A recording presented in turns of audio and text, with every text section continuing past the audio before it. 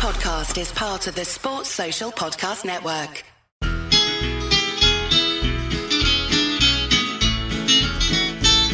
It's the moment of the evening every K-State fan enjoys. Settle down and pour a whiskey, crack open a LaCroix. Please put your hands together and make a little noise for your favorite Wildcatters, the handsome Bosco Boys. Ooh, Bosco's Boys. Come on, boys. Welcome back to the Bosco's Boys podcast. We're in the studios, top of the World War I tower right now. Our new studio. It's insane. You can see literally the entire city from here. All of downtown Kansas City. It's the new Bosco's Boys studio headquarters. This is our first recording in the new year. Even though we did drop an episode in the new year, this is our first actual time getting back on the mics in 2019. Do you have any new resolutions? Do you have anything you want to talk about the new year, or should we just hop right into it? The only thing I want to talk about is MyBookie. They are the best spot to gamble online. The promo code, it's the wonderful Boys25. You use that, deposit bonus up to 50%. You're going to be rolling in the money. My resolution to get this bread. You know what? You can bet on everything. You still have one college football game left. If you're listening to this Monday morning, you still have all the Chiefs playoffs games, right? Probably going to win the Super Bowl. Baseball's right around the corner. You have all of college basketball. You got NBA. You can bet on all sorts of crazy stuff on MyBookie. You win, they pay. Follow them on Twitter. They're still giving money away. Folks, it's amazing. Do it. I mean, that's my New Year's resolution. It's almost to bet more and spend more time on MyBookie.ag. Promo code is going to go away. You're not going to get the bonuses. Get out there. Much longer. Bet on the national championship game tomorrow. I guess it's going to release. Yeah, today. It'll be tonight. I don't know when it's going to release. Sometimes it secretly sneaks out on iTunes a little early. Sometimes it comes out first thing in the morning. You just got to pay attention. Bet on the title game. Who's going to win? Is it going to be our sexy Brent Venables? Are they going to prevail? And it's going to be the GOAT, quite Nick the battle. Saban. Quite the battle, man. The last 4 years, it could be 2-2 or be 3-1. Bama. I think it's going to be Bama. I think it's going to be Bama. I'm going to be tuned too. in. This is we'll chat about this a little bit before. There's a lot of hot takes out there about college football dying because tickets are going for under face value. Like, that is insane. They're playing this game in the worst major stadium in America that's impossible to get to. It's closer to San Jose than it is San Francisco. It's Santa Clara, the 49ers stadium. That's dreadful. It's crap. No one shows up to the bowl games that are played there. No one shows up to the Pac-12 championship games that are played there. No one shows up even to the 49ers games that are played there. Why do you think there's going to be a bunch of folks from the southeast part of the country going to spend $2,000 to fly there and then spend an arm and a leg on hotels to go see a game that's been played 4 times? Anyone talking about how college football's dying, it's just, hot take merchants like Kevin Keatsman. It's going to be fine. The ratings are going to be fine. College football is still alive and well, so I don't want to hear any of these stupid hot takes. Yeah, they're pretty dumb. Actually, one of my resolutions is to go see a yearly college football game of the week, and think it is so expensive, dude. Like, because me and my buddy were gonna go to the game that was in Arlington, the playoff game, and we were looking back, and I mean, tickets are literally like $400 minimum. Yeah, if they're in a stadium that is easy to get to, in a game, in any of that, tickets are through the roof. And hell, just to travel in America, and sorry, this is not on topic, but I follow all these Chelsea fans and all this type of stuff. When they're talking about like European away days and all that type of stuff, flights over in Europe, they're like $72 to go from like London to Paris, like fly all over the place. Fly from Kansas City to San Francisco, that's like 300 bones. At least. Yeah, at least. And then it's like, if you want to drive anywhere, dude, flying to Denver is like maybe it's like $250. Yeah, and Denver's like, oh yeah, that's like relatively close from here. That's like a 9-hour drive. It's like 8 hours down to Dallas. The amount, how difficult it is to, like, for a college football fan or an MLS fan or just a sports fan in America to travel around is insane. Yeah, because we both follow European soccer quite closely. Those folks are like, oh yeah, freaking long away day, 2 hours on a coach. Yeah, like, absurd. are you kidding me? Dude, that's why. I mean, that's why I took such a convoluted route to Georgia when we went to the Elite Eight, because it was so expensive. It would have been $1,000 for me to fly straight to Atlanta. I drove to Dallas and flew from there, and it ended up costing like $150. Yeah, that's crazy. Yeah, I had to burn through all my travel miles just to be. It's just insane. Like, it's so crazy to see like European soccer fans complain about like ticket prices and how long it takes to get places, all that type of stuff. And I'm just thinking to myself, man, you have to jump through hoops just to go to any Big 12 away day except for KU. I mean, pretty much. Insane. But that was a weird rant. A little off topic, but we're gonna jump back on course. Beer of the Pod. It's a special one. It's Winterfest from LB Brewing. Yes, LB Brewing in Hayes, Kansas, and it's from friend of the pod, big bonehead of the pod, always involved, Conrad, which is at @C_InRad. He brought it up from Hayes. He sent it to Scott, and Scott's got it in his very cool new device here. It's delicious. Yeah, it's an amazing little growler. It's called a U-Keg, has CO2. This thing is fresh as always. And Conrad brought it up like on New Year's Day. So, we're 5 days, it's been sitting in my fridge for 5 days. It still tastes like it was pulled straight from the tap down in Hayes. It's delicious. Quick shout out to me for Burrito of the Pod. I brought Scott a Works breakfast burrito from Burrito King in Lawrence, Kansas. Guys, if you live in Lawrence or if you're going through Lawrence, go get the Works breakfast burrito. It's available all day. It is so damn good. Anyways, we're going to get into talking about K-State now. You want to talk about just review the Nike Pod? Yeah, just real quick. It's already one of our top 9 most listened to episodes. But if anyone hasn't listened to our Nike Pod with Jason, it came out on the 2nd, I think January 2nd. Go back and listen to it. Pass it on to your non-K-State friends, because this thing is great for just uniform enthusiasts. I've myself listened to it twice. I never listen to our episodes. I mean, very rarely. I listen to this one for sure. Yeah, it's just amazing. And then if you listen very carefully, you can hear some nuggets that might give hints to the future of K-State uniforms. You have to listen very carefully. I'm not going to confirm, deny anything. That's not my place. But if you listen carefully, you might be able to pick up on it. It was a great episode, and it was super informative. Now, I had to listen to it again because I wanted to catch all the details that I missed from the first time, but it's just interesting. I mean, so much more goes into the process than anyone realizes, and if you're a guy that's sitting around moaning about new uniforms and why, I mean, there's a long process, believe me. You got to listen to it, though. Yeah, and all the work that goes into it is insane. When the time comes that K-State gets new football or basketball uniforms, I'm pretty confident Jason's going to be the man on the job, and we're in good hands. He's elite. I mean, he's very good at what he does. Very, very good. But speaking of not being elite and not good at our job, K-State basketball. So we got 20 balled by Texas at home, and it all kind of fell apart at the end. It was a super defensive battle for the first half hour of the game. 11 minutes left. K-State was up 1, and then Texas hits back-to-back threes, and that was kind of it. It kind of felt like from that moment, I mean, we just kind of fell apart. Yeah, I don't know if I would say gave up or if just demoralized.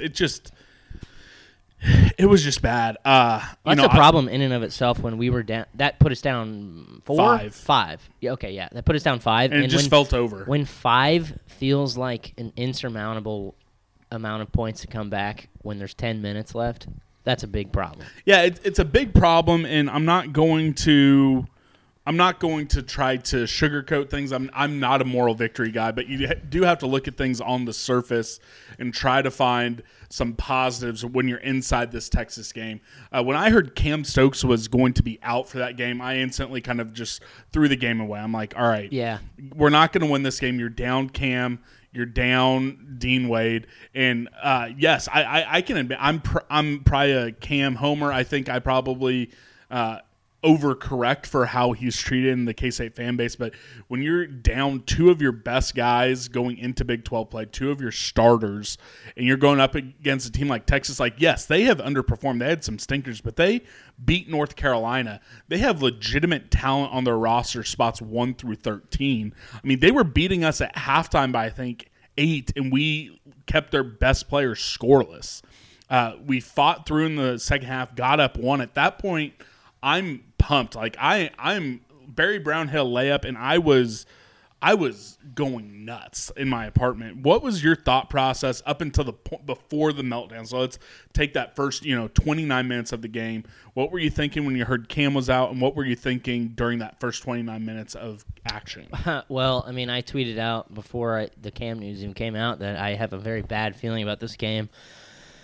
I mean, it's just the pattern of not being able to score points is not great. It's concern. I mean, it's bad. It's really, really bad. And then when the Cam news came out, I basically did the same thing that you did, and it just felt like this game's a wash. I mean, whatever happens, I would have been overjoyed to have maybe. It felt like if we would have won, we would have stole it because we were missing 2 of our top 3, I would say. Yeah, I agree with you. Top 3. I put in the show notes. I know folks don't get to see it. I think I put in there 2 of the top 4 somewhere in there. At some point in the show notes, I have 2 of the top 4, and I'm being generous, I think, to Xavier Sneed this year because I truly do think Cam is one of our top 3 players, and I agree.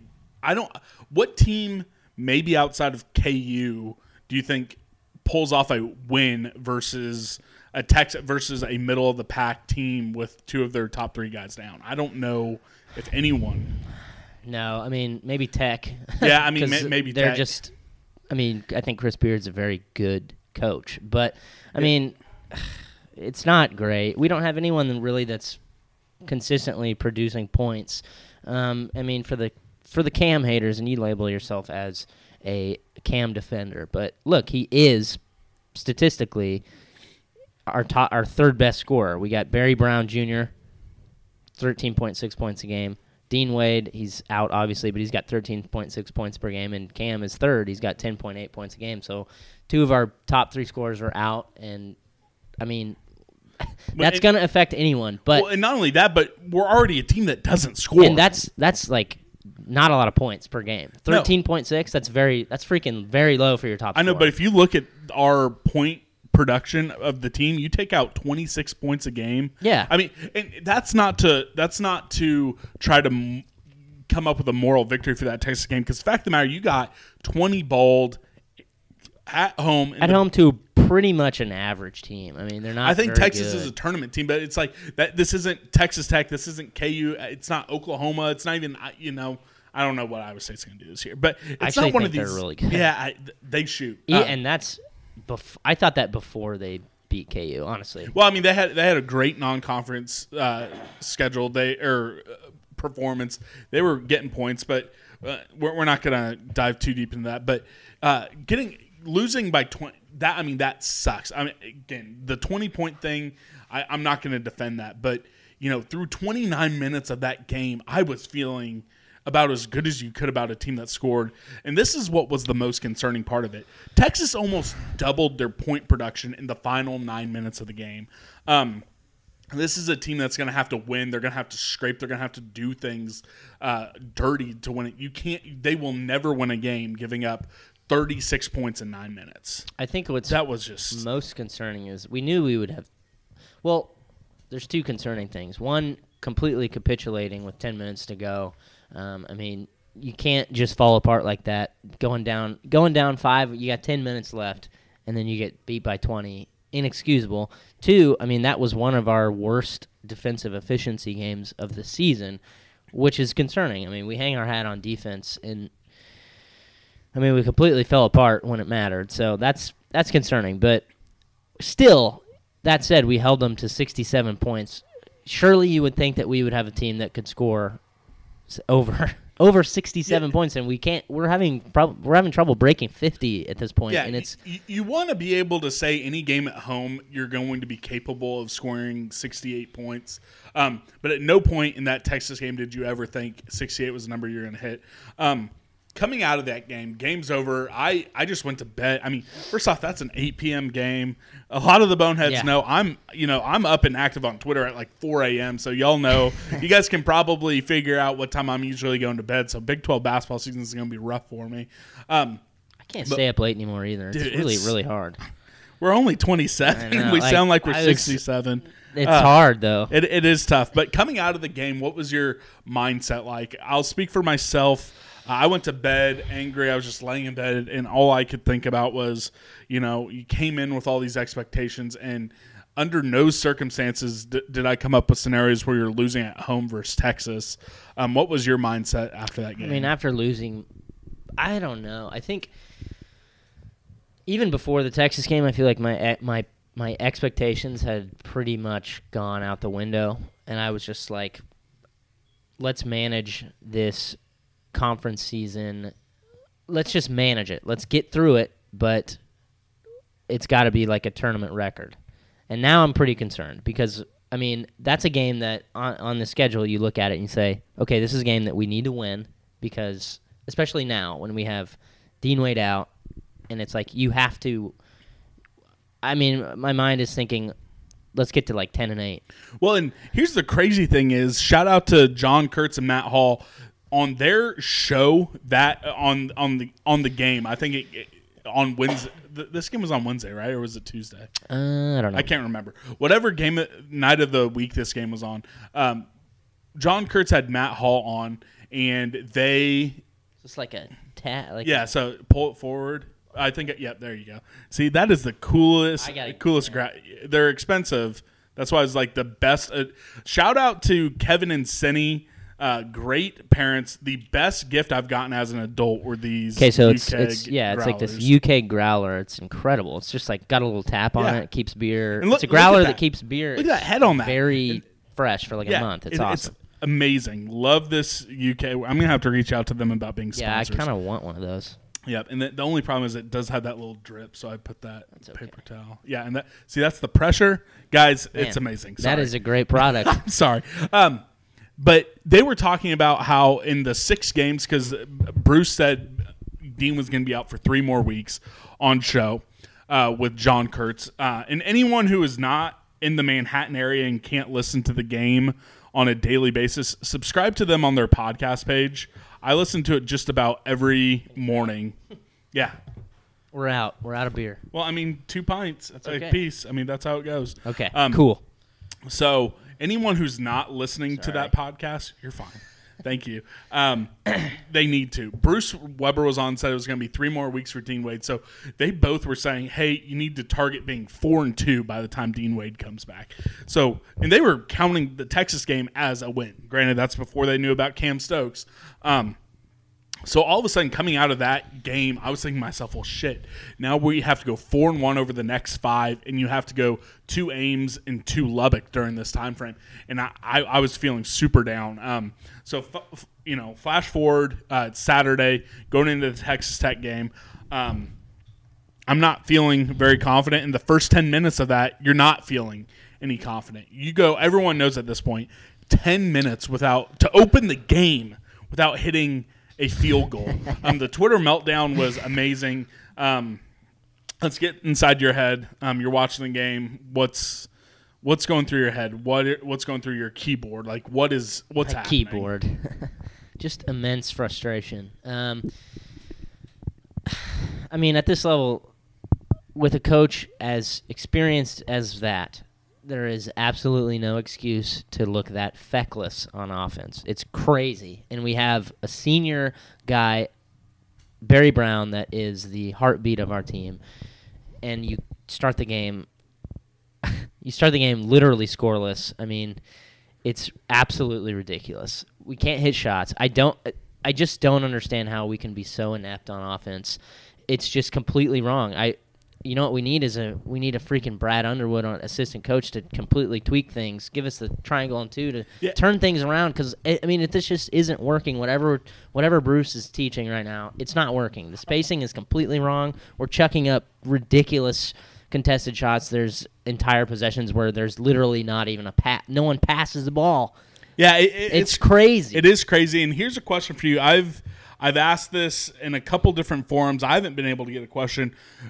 Why is it that Bruce Weber doesn't seem to have like an offensive guru on his staff? That's what I've been wondering. I feel like almost every single assistant coach he has is defensive minded. I know. It's very weird. Maybe this is because I feel like I understand the game of football a lot better than I do basketball. And when you look at football, everything is so defined. You have your position coaches. You have an offensive coordinator, defensive coordinator. Right, I guess my question to you, and I've asked it to many people, I don't know if you have the answer, but why isn't it that you have at least one offensive guy who, worst case scenario, can at least come up with a new concept on offense to give you a different look at different shots? That's a good question. I've said this. I've mentioned this before. It just seems like the staff literally is only focused on the defensive aspect of the game, and they're elite at it, which is, you got to give them credit. They are elite defensive coaches. This staff knows defense. No one is disputing that. But good Lord, you can't just focus on the defensive aspect of the game, because obviously we're seeing it. We are a perfect case study as you can have an elite defense. We were at one point, I don't know if we are now, the number 2 defense in the nation, and we make teams work super, super hard to score points. But if you can't break 50, you're not going to beat a lot of teams, especially in the Big 12. And I don't know. I think it's probably just because basketball is completely different. Coaches have to be far more well-rounded. There's 5 players on the court. It's not, a roster of 85. It's a roster of 12. It's just different. I don't know. But, it's amazing. I don't think that Bruce is that bad of an offensive coach, but come on. Well, surely he's not. Surely he knows offense better than this. And some of it, and let's put some things into perspective, because I'm not going to go over the top defending Bruce. That's not what I'm going to try to do on this episode or necessarily on this podcast. But you do have to look at some of it. Almost every single guard gets a handful of wide open 3-point shots, and they clank. And eventually you just have to look at the players and say, you have to make shots. Man up. The thing that's the most frustrating about this all is there is a history of these guys not being elite scorers, but being a lot better than this. Look at Cartier Jada, and he, I think, when you really boil it down, has been the most frustrating player, because as a true freshman last year, not a true freshman, he had that redshirt year, but as a freshman, he was shooting over 40% from 3. Yeah. I think he's like in the 20s now. It's insane. He was a guy who had so much swagger and confidence, a guy who would take it to the rim and just throw down. Now he's just passive. He doesn't believe in himself after he misses a couple shots. And again, maybe part of that's coaching, instilling confidence and making sure these guys know, hey, you can shoot your way out of a slump. But stats are stats, and you don't see shooting regression like we have seen by literally everyone except for Cam Stokes. Who's just kind of stayed at his level across the board. I don't have any way to explain it. That's one thing that's really bothered me about Cardi is, okay, fine. You get cold from the perimeter, no big deal. That happens. It's going to bounce back. But it's like he's completely changed his play style. Last year he was extremely effective at slashing and getting to the rim, finishing, getting the free throw line. That was literally his game. He's a 6'4" point guard that is athletic as shit and very good at, driving. And we're not seeing that. No one's driving. No one is penetrating. And he's also turning the ball over like crazy this year. It's absurd. And I just, it's got to mostly be, our shooting woes has to just be mental.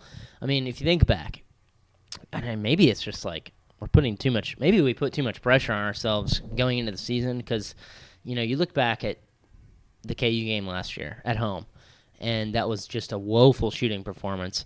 And it's like, historically, whenever we play KU in basketball, especially in Bramlage, it seems like we shoot pretty poorly because people are obsessed with beating KU in basketball. We put so much pressure on the team. I think that's 90% of the problem of why we can never fucking beat KU, and that's why we didn't beat KU in Manhattan for literally 25 years because the team put so much pressure on themselves. And I think maybe that's just like on a macro level what we've done this year. We came into the season almost preseason top 10, and I mean, we had confident Bruce just pumping our ego all offseason. And I'm not saying that like we came in overconfident because obviously those guys busted their ass in the offseason, but maybe these guys are putting too much pressure on themselves at this point. I don't know. I think that's accurate because you look at all of this. You had confident Bruce. You had confident Barry. Barry talking about legacy building. There's nothing wrong with feeling that. No, but things just didn't go as well as expected early, and everything compounded, and it's just turned into this. Let's kind of pivot a little bit back to the Texas Tech game. We got within one, and I'm trying to be cautiously optimistic. I'm sitting in the basement of my house or of my parents' house in Topeka talking to my dad. I'm like, man, we got within one. Like, I'm starting to get excited. And then we hit another one of these infamous droughts, a 6-minute drought again without hitting a field goal. And at that point, the game's over. We hit some shots late to get to this point, but you hit another 6-minute drought. Do you ever allow yourself to believe, oh my God, we might do this? What was your mindset going into that run that got us to within one, and what was your mindset coming out of it? I mean, absolutely not. Did I ever believe we were going to win? Even I started when we were to. Down one. I'm not going to lie to you. We got within one. I was like, this is magic. There was 9 minutes left in the game, and that's when I knew, okay, there's no fucking way. Well, I convinced myself because what was it? Was it George Mason? That we had that big comeback? Yeah, no, they had a big comeback on us, didn't they? What was the game? Was it Georgia Southern? Oh, yes. No, it Which was one Southern was it? Miss. Southern Miss. Oh, it was Southern Miss. That's what it was. Yeah, we almost blew the game with George Mason. Yeah, we were down. And we made that and I was just saying, all right, these guys know how to come back. I did. I let myself believe. The scoring droughts are very concerning, and they are long. They're a staple of Bruce Weber's tenure here, and I don't get it. I have some serious. I love Bruce, I really do, but my biggest gripe with Bruce is these just when our offense stalls and there's just no adjustment. I mean, he is notorious for sitting on timeouts, and he didn't necessarily do that in this game. No, but he is notorious for doing that, and it's like it kills us every single time. Yeah, he just has a way of letting momentum get away from you. I think he's an incredible. I'm saying this genuinely. I think Bruce is an incredible game prep coach. But in game, I don't think he's quite at the level that I want him to be at. And you know what? It's very similar to Bill. Yeah, which is funny. And it's crazy, and I hate to do this because everyone knows my stance when it comes to KU. I think people put too much comparison, too much pressure on that. But if you look at just the way Bill Self handles in games, anytime they have a timeout, they come out of it, they score. He knows how to take a temperature check of a game. And that's what all the great coaches do. You look at Coach K, even Roy Williams, and Chris Beard does this too. Every time Texas Tech took a timeout in that game, when we were starting to make some runs, they came out of it and they went on a little spurt. I just don't know if Bruce Weber has it when the bullets start flying, and it's a shame because you said it correctly. Coming into games, you can see it in the first 8 minutes. When this team is well prepared, they can get out to a great lead. But he doesn't have it when the bullets start flying, and probably none of the assistant coaches quite have the answer, and that's a shame. I think he needs to try to find someone who he can put on the staff who can look at a game and draw something up when everything's happening. Well, you can see it just historically. I mean, even last year, we can take last year and look at some games at a micro level. KU in the Big 12 tournament, we every time we've played them, completely negated a couple of staples of the KU basketball team. They're perfect inbound plays. We are always prepared for those. Well, just look how we took Kentucky out of their first, second, and third options. Right. A masterclass in game prep coaching was probably the Creighton game. Shutting down Marcus Foster. We just focused on their basically. yeah, we completely negated Foster, shut out their second best player as well. And I mean, I like Bruce. I think he's a decent coach, great game prep guy. But it seems too often that we're getting to like 10 minutes left in the game and he's still got 3 timeouts, and it's just like, I don't get it. I have a lot of gripes. You can't have 16 minutes total of game of not scoring. That's crazy. And they're 10 straight minute drought and a 6-minute drought. That's just, it's insane. And they cost you the game. And eventually it comes down to he either needs to get to a situation where he can call out a play that he knows is going to work, or he needs to have confidence in one of his players to take over. Coming into the season, I would have told you he needs to just allow Barry Brown to take over. I don't know what's happened, but he can't do that. That's what happened last year, and it somewhat worked. Yeah, but it's just crazy. I mean, life comes at you fast. Speaking of life coming at you fast, let's pivot into probably one of the only positives I came away from that. I thought Sean Neal Williams had a great second half, one of the best of his young career. I love him. He hit some shots, and I know immediately folks are going to say, all right, time to pull Mike McGurl from the starting lineup and put Sean Neal Williams in there. I don't think I'd go that far because I thought Mike McGurl played elite-level defense, and fact of the matter is that's what this team is going to do. But Sean Neal Williams did hit some shots, looked really good outside of 1 or 2 kind of freshman turnovers. What did you think about his game yesterday? I love him. I mean, it's funny because you kind of you didn't sum it up perfectly, but you had a nice little reverse jinx where, I mean, I was thinking the same thing. I didn't say anything, but he looked really, really poor early on. He just offensively looked lost. He's a very good defender, though. I mean, he's long. He's athletic as hell. He's, basically a prototypical Bruce point guard, I guess. And then he turns it around. He scores 9 points. But, I like Sean Neal Williams. I don't think we should pull him or start him by any means. Until Barry probably gets hurt. I mean, unless Barry, Mike, and Cardi get hurt, we probably shouldn't start Sean Neal Williams. But because he's a freshman, and we know that he not only is he a freshman, but he came in behind, and you're still seeing that he's just not mature enough to be. That's why I almost think his second half went good, because they basically had to say screw it, throw everything to the wind, and say let's just ball. And I think he thrived under that because he just wasn't thinking. I think you really need to get Barry and Cardi into a situation where they just stop thinking. I don't like that, though. The fact that our players thrive under just just go ball is bad. I really want to see some structure. Yes, but I think maybe we just need to go ball. Maybe that'll be something we talk about a little bit more in depth. Let's talk a little bit about Cam Stokes. All the talk was he wasn't going to play. There was one report that said he was going to be out in an indefinite amount of time, which made me think, oh, great.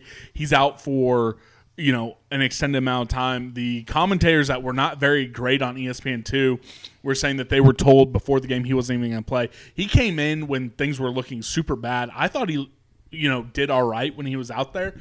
But what are your thoughts of him playing, because he obviously was not 100%? I don't like it. My initial thought is, why are we forcing Cam in to play in a game that, this is defeatist, but I was like, we're not going to win this game, so don't force a player in to possibly aggravate an injury that's clearly touch and go.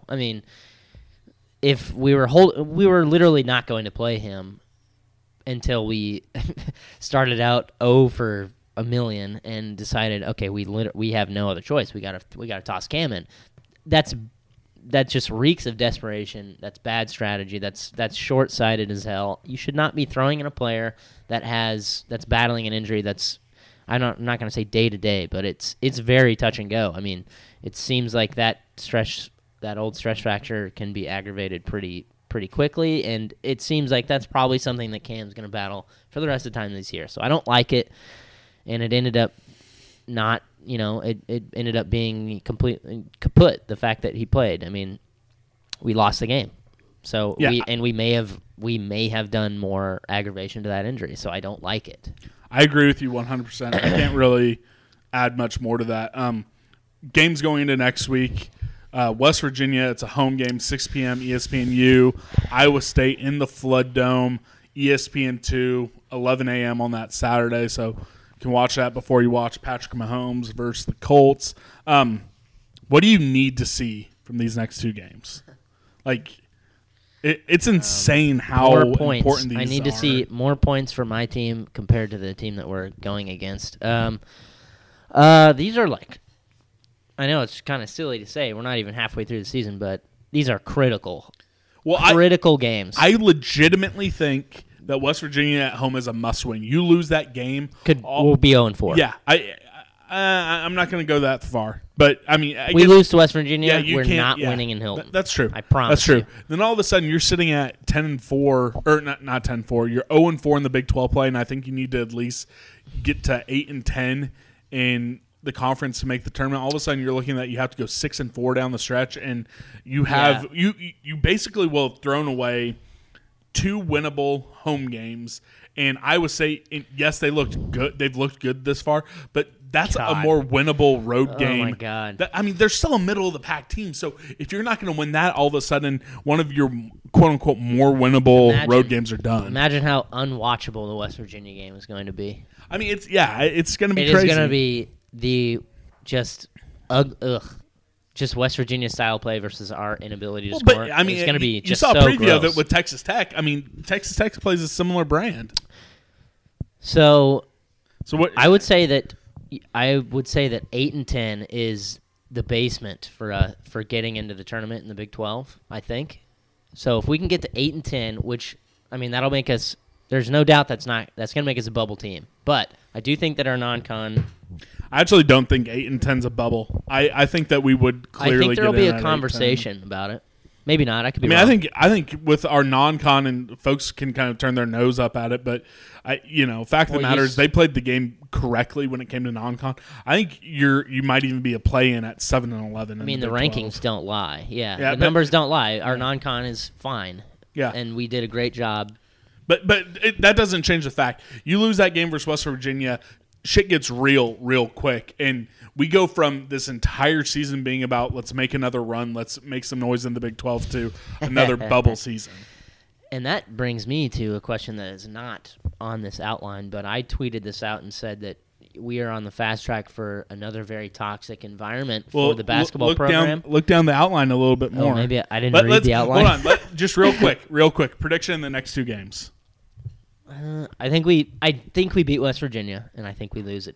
I genuinely think that Iowa State's the 3rd best team in the conference.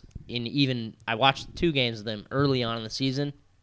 They're really good. I mean, they're good, and I think they found a pretty damn good coach in Prom. So I don't know. I think we go 1-1. We start the conference 1-3, and then just it's a gauntlet though. But it's not going to get any easier. Don't we go to KU, or don't we host KU pretty damn soon? February? Yeah, we do. Late February, but I mean, it's in a month. I think it's like a month and I think a half. it's the 6th. I swear it's the 6th, but who cares? I think we go 1-1. I'd be very shocked if we went to Hilton and win, mainly because in the Bruce era, we have an atrocious road record, even when we're good. And I don't know what that's about. But we don't win on the road. We very rarely win on the road. So I think I have 1-1 at best. I mean, but I could easily see us losing to West Virginia. So 2-0. That's my official prediction. All right. Baby. Wow. Barry goes off. Here's what I think. In the next 2 games, Barry's going to average 24 points, 6 assists, 3 steals, and 6 boards over the next 2 games. Here's what I'm calling. Barry's going to go off. Here's what I'm calling on the pod right now. We've mentioned before that Dean is the biggest what-if player in K-State basketball, maybe K-State basketball history. I think so. The man has elite-level talent, truly does. I mean, he was preseason Big 12 Player of the Year for a reason.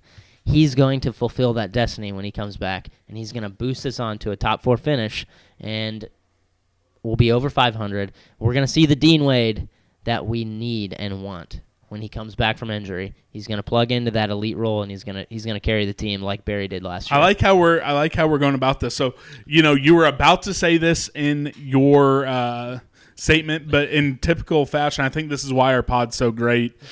We have me who probably over prepares and you who just kind of rolls in. But here's the question. How trouble is Bruce and this team in when it comes to losing the fans that they had won back with that run in March? And honestly, the perfect offseason, the way they went about everything with Confident Bruce, the social media game, coming on our podcast. So how close is – like, are we there? I personally think we're already there. I know Jeffrey Martin, you know what? We need to talk to Jay Martin and get him on the pod. It'd have to be a Skype show because he's out in Oregon, but he's an elite guy. But Let's I saw go to him. Oregon.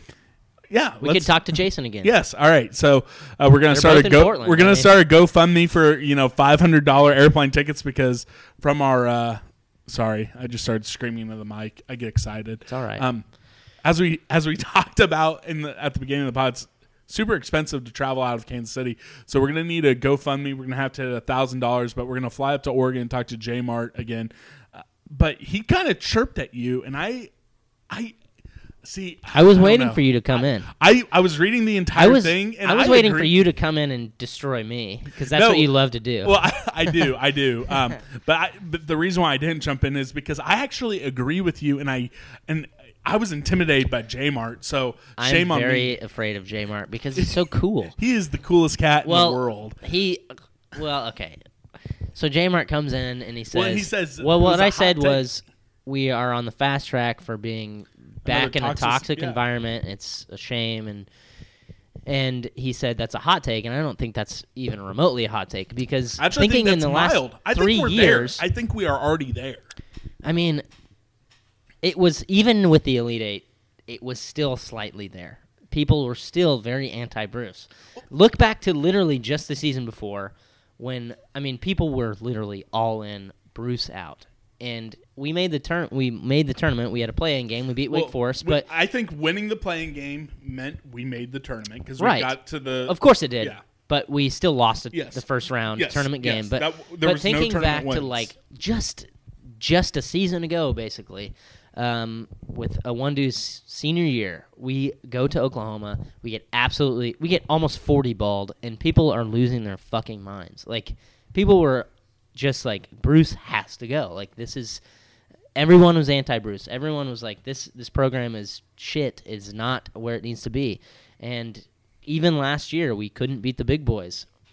Without that Elite Eight run, people would be losing their minds right now. Here's the thing. I legitimately, maybe I'm taking too much credit for our podcast. I legitimately think, and it coincided with a lot of stuff. I know you're laughing. You're gonna say. I know. Time out. It coincided with a lot of stuff. It's not just our podcast. But if you look back, up until the point where Bruce came on our podcast and a lot of other stuff happened, there was still a lot of anti-Bruce sentiment. I think him coming on the pod, that and a lot of other stuff, Confident Bruce, all these sound bites. But even up until that point, I think there was still a lot of anti-Bruce sentiment.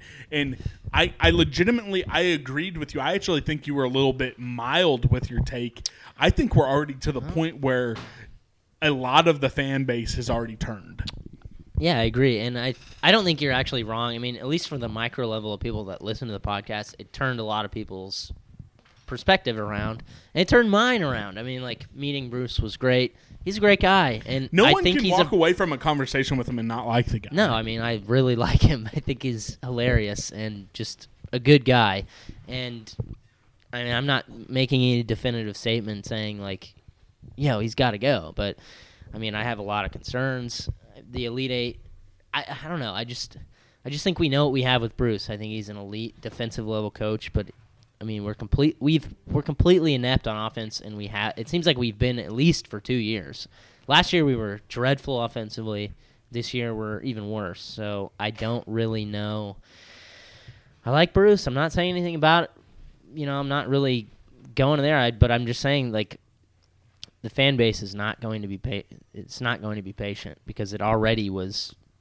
Even with that Elite Eight run, it was already just people were ready to jump right back on it. Yeah, no, I agree. We're going to move into the final basketball question before we wrap up with just a little bit of football talk. On a scale 1 to 10, how hard do you think the Twitter fan, because we can't talk about the fan base as a whole. You and I are a part of this group that I would call K-State Twitter, and it's even different from the K-State fan base as a whole that's on Twitter. We surround ourselves with more of the millennial group, with kind of the group that never bought into Bruce as a whole. So answer this question for me. Where does that segment of K-State fans, how hard are they pressing the panic button on 1 to 10, and what are you, 1 to 10, panic button? So, like the niche group that we're following. Yes, our the K-State Twitter niche millennial. The smart ones. Sure. Yeah, I mean, come on. No, I mean it is. We're better than the boomers. Informed and that are more passionate about like the people that subscribe to all the Facebook groups. Yes, and live in there and think the that's passionate like K-State Twitter group between 18 and 35. How hard are they smashing the panic button right now? From what you're observing, 6. I think but it's a steep slope. I think it's a steep slope. Time out. Close So to 7. We got Cole. We have your brother, who I think is in that group. How hard are you smashing the panic button, Cole? I'm about a 6.5 actually. So okay, so I the way you looked at him, I thought it was going to be worse. So did I. But I think we're past that midpoint, and I think that legitimately the next 2 games are critical because we lose at home to West Virginia, it's going to go from a 6 to a 9, and people are going to be losing their minds. I mean, and they're not wrong, man. They're not wrong. We'll be 10-5 at that point, and it'll be a major, major disappointment. So, all right, where are you? And it's the trends. It's the trend. Like looking at the numbers, and we'll be stealing from Fan here, from Jimmy. I mean, this is the worst offensive basketball team that we've seen since 2001, which from Woolridge, which is Woolridge's worst year at K-State. No, that was Asbury. That was Asbury, not even Woolridge. Oh, well, I thought you said Asbury. I know, but it might have been Woolridge. I did too, but no, he said Asbury, but he had a tweet about Woolridge, so I don't know. Well, it doesn't matter. It's bad. Well, either one. It's bad. Yeah, I mean, those coaches are one and the same essentially, but and whatever he said, whichever coach it was that coach's worst season, and that is just that's all you need to know. I mean, we're shooting horrendously bad. You cannot. It doesn't matter how good your defense is. It doesn't matter. Does not matter. So we're in trouble. I mean, I'm at a 7 at least. At the very least, I'm at a 7. So you think you're smashing the panic button harder than the general public? Yeah, I do. Because frankly, I came into the season very concerned about this team. I know that, which is weird because everything you said on the pod. Well, I've done both. I've said both things. Where I say, guys, we didn't beat anyone good last year, and we got very lucky not playing Virginia. And I'm not taking credit away from our Elite 8 run because we did go to the backyard of Kentucky and beat their ass, and we, absolutely schooled Creighton. And it's like those are good teams. We beat those teams in the tournament. I'm not taking that away from that. But we were 0-9 from top 40 Ken Palm teams last year. That's, I didn't. In the regular season, something, right? Yeah. Kentucky and Right. Okay. I mean, we couldn't beat the big boys last year when we needed to, aside from obviously the tournament. But I definitely had concerns. And I shared those on a pod. I shared it on the basketball pod with Matt, but here's the thing. I was too much of a pussy to back myself up. I got bullied into a corner and not hyping the team up, and I didn't stick with my guns. But, I mean, I've had concerns. Just like I bullied you into the correct position about OU versus Texas in the Big 12 championship game. Maybe. I don't know. All right, but at least I correctly predicted that Texas would be in the title game. I know, but you tried to say I bullied you into that. We're going to move on past it. I agree with your 6.5. I'm at a 4. I'm choosing to be a little bit more optimistic. But no, I mean, I think that I'll be at a full-on 8 if we lose both of the next 2 and just look horrible. But it is what it is. Let's just move on real quickly because this is going longer than I wanted it to. It's actually not as long as you think it is right now. Well, but still, I was thinking this was going to be like a 30-minute podcast. Oh, well, okay. Wrong. I know. All right, so football staff, let's just dive into it. Also, tweet us in timeout, before we get into football, tweet me where you are on the panic meter. Let's find out. Anyone who tweets me where they are on the panic meter, I will like your tweet. I don't have anything to give away. We will wire you $1 million. That's not true. But maybe. I mean, whatever. If we somehow come into $1 billion, we will give away $1 million to everyone who tweets into it. But we have to become billionaires first. Well, yeah, that's it. Yeah. All right. So real quick, Coach Kleiman won another national championship at North Dakota State. Quick question to you, Grant. Where did you land when it came to specifically K-State's football Twitter account coverage of it? Because I 100% back all the media who went there. That's where the fans' hearts are. Football is all about everything. But I was surprised about the official K-State football Twitter account. I thought it was how really much. annoying and weird. It was just a lot. I mean, fine. Say good luck. Say like, here's one tweet. Yes, good luck, like Coach Kleiman. Good luck, and then he's our now, something at the end. I think it went a little far. It went way too far. It was really weird. It was just like, I mean, it makes way more sense that the media all went down there to get sound bites to cover here the transition's happening, but the official Twitter account went too far. They went insane, and they were nailing it. They were nailing it, but they got a little weird. They got a little small-timey weird. To their defense, a ton of folks ate it up. They ate it up, but it's like we're not North Dakota State, so stop being like stop owning that they. It's like we were trying to literally be like we won a title. Yeah, no, like it's really weird. It went too far. I agree with you, but they literally tweet the picture that they tweeted of the guy in the K-State Freeman shirt, like holding up a horns hand signal was like that was bad. I mean, why are you like? I think it would actually be pretty fun and cool to go to that game and like buy a North Dakota State shirt and just like be like, hell yeah, North Dakota State. Something generic, or just hang out at the game and be like, okay, I'm watching this game. Don't go in a Josh Freeman jersey and be like, this is us now. Like that is it went too dreadful. far. Went too far. It was very, very K-State of us to do that. It was on brand for K-State and K-State fans because fact of the matter, a lot of generic K-State fans ate it up. Brought me right back down to earth from our what I thought was a very cool media team. Yeah. They kind of blew it a little bit, but we'll see how they bounce back. So he won it, and since we last talked, the last time we talked together and talked about news, the only coaches that were announced were Blake Seiler, Colin Klein. Since then, almost the entire staff is filled. Coach Kleiman has said almost in every interview he's given about the coaching staff, he's going to keep one spot open for when he went to the coaching convention in San Antonio in the next month. So there is one spot open. So I'm just going to run down what the staff looks like. Courtney Messingham, he's going to coach offense. He's going to be the OC and the tight ends coach. He was the OC at North Dakota State. Ted Monachino, he's Italiano. DC and linebackers coach. Most recently spent a year being a defensive analyst at Mizzou, but previously he had a long NFL coaching career, including being the defensive coordinator for the Colts. Brian Anderson, he spent a lot of time up in Minnesota. He coached the wide receivers and running backs there. He's going to be our running backs coach. He recently spent a year at Illinois State coaching wide receivers, and he also was the liaison to the NFL, which I thought was pretty cool.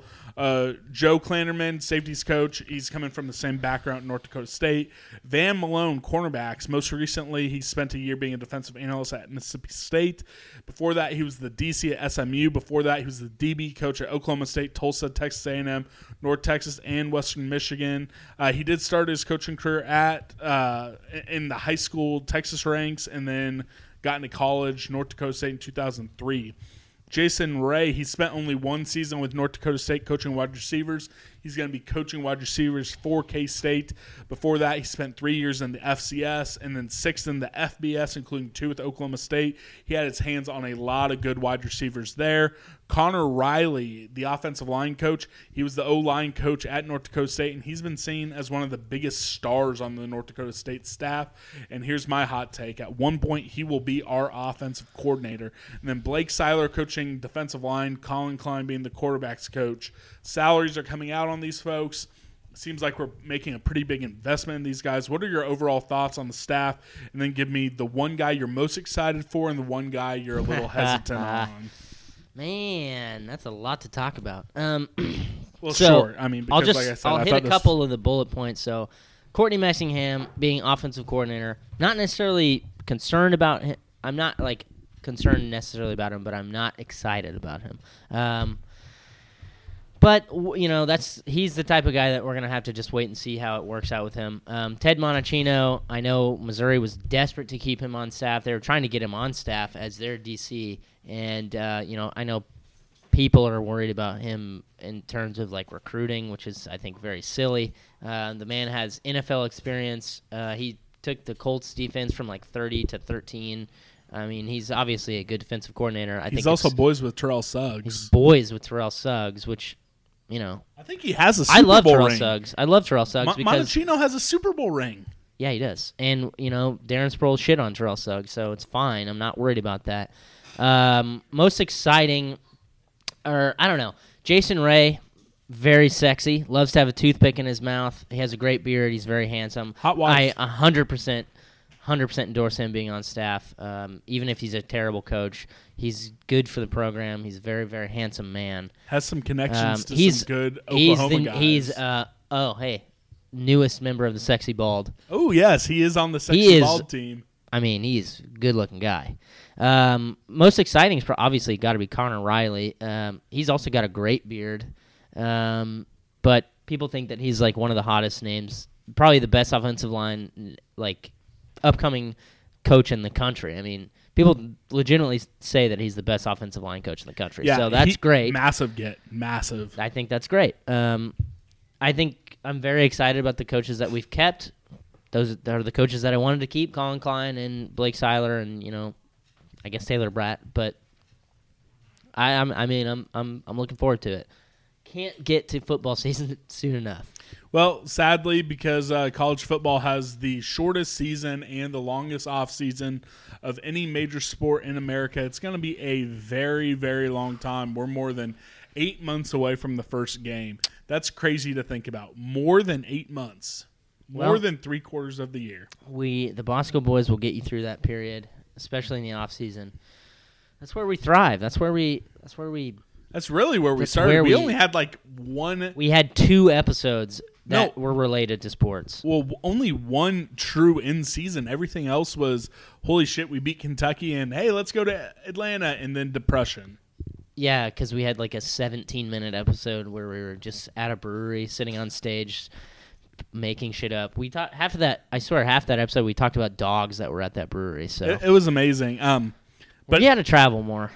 We do have to travel more. We got to figure that out because we don't have an app on our phone anymore, so it's not. It's gonna have to be different. But we'll have to figure it out. But happy 2019. It's gonna be a big year. Boneheads. We have a lot of stuff. In the brain trust right now. I think our off season is stacked. Off season is gonna be stacked. I think we're gonna be able to give you some good stuff in basketball season. Stay tuned. The midweek episode, we might be trying something a little different. Stay tuned. We're going to see what happens. Shout out to Cody. She's my favorite of all of your roommates. She is the best. Cody, do you want to say anything to the podcast? Come on over here. Come on over. Just hop on the mic Just say real something. quick. Say something. Just say literally anything you want to say. Anything? Anything. Get your face in that microphone. I don't know what to say, guys. I'm sweeping. She is sweeping. She's made your house look super clean. She's the best. She really is. I think we're gonna wrap it up. We love you, Boneheads. Shout out again to Conrad for the beer. Shout out to Grant for the burrito. Shout out to Newman the dog. He's a baller. Yeah. Meet me at the Cat Ed.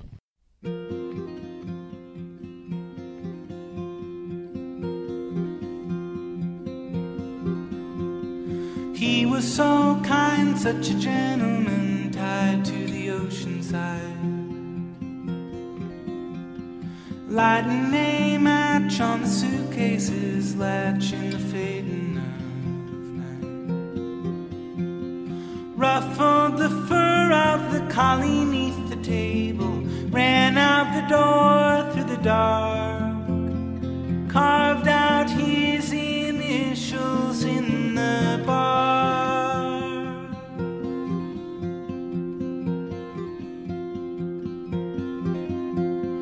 Then the earth shook, that was all that it took for the dream to break.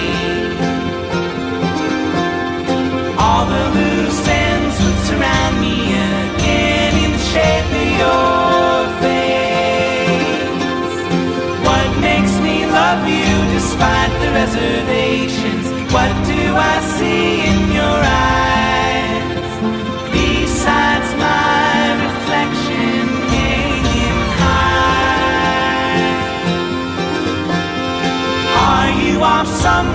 reciting incantations, simsalabim on your tongue, carving off the hair of someone's young.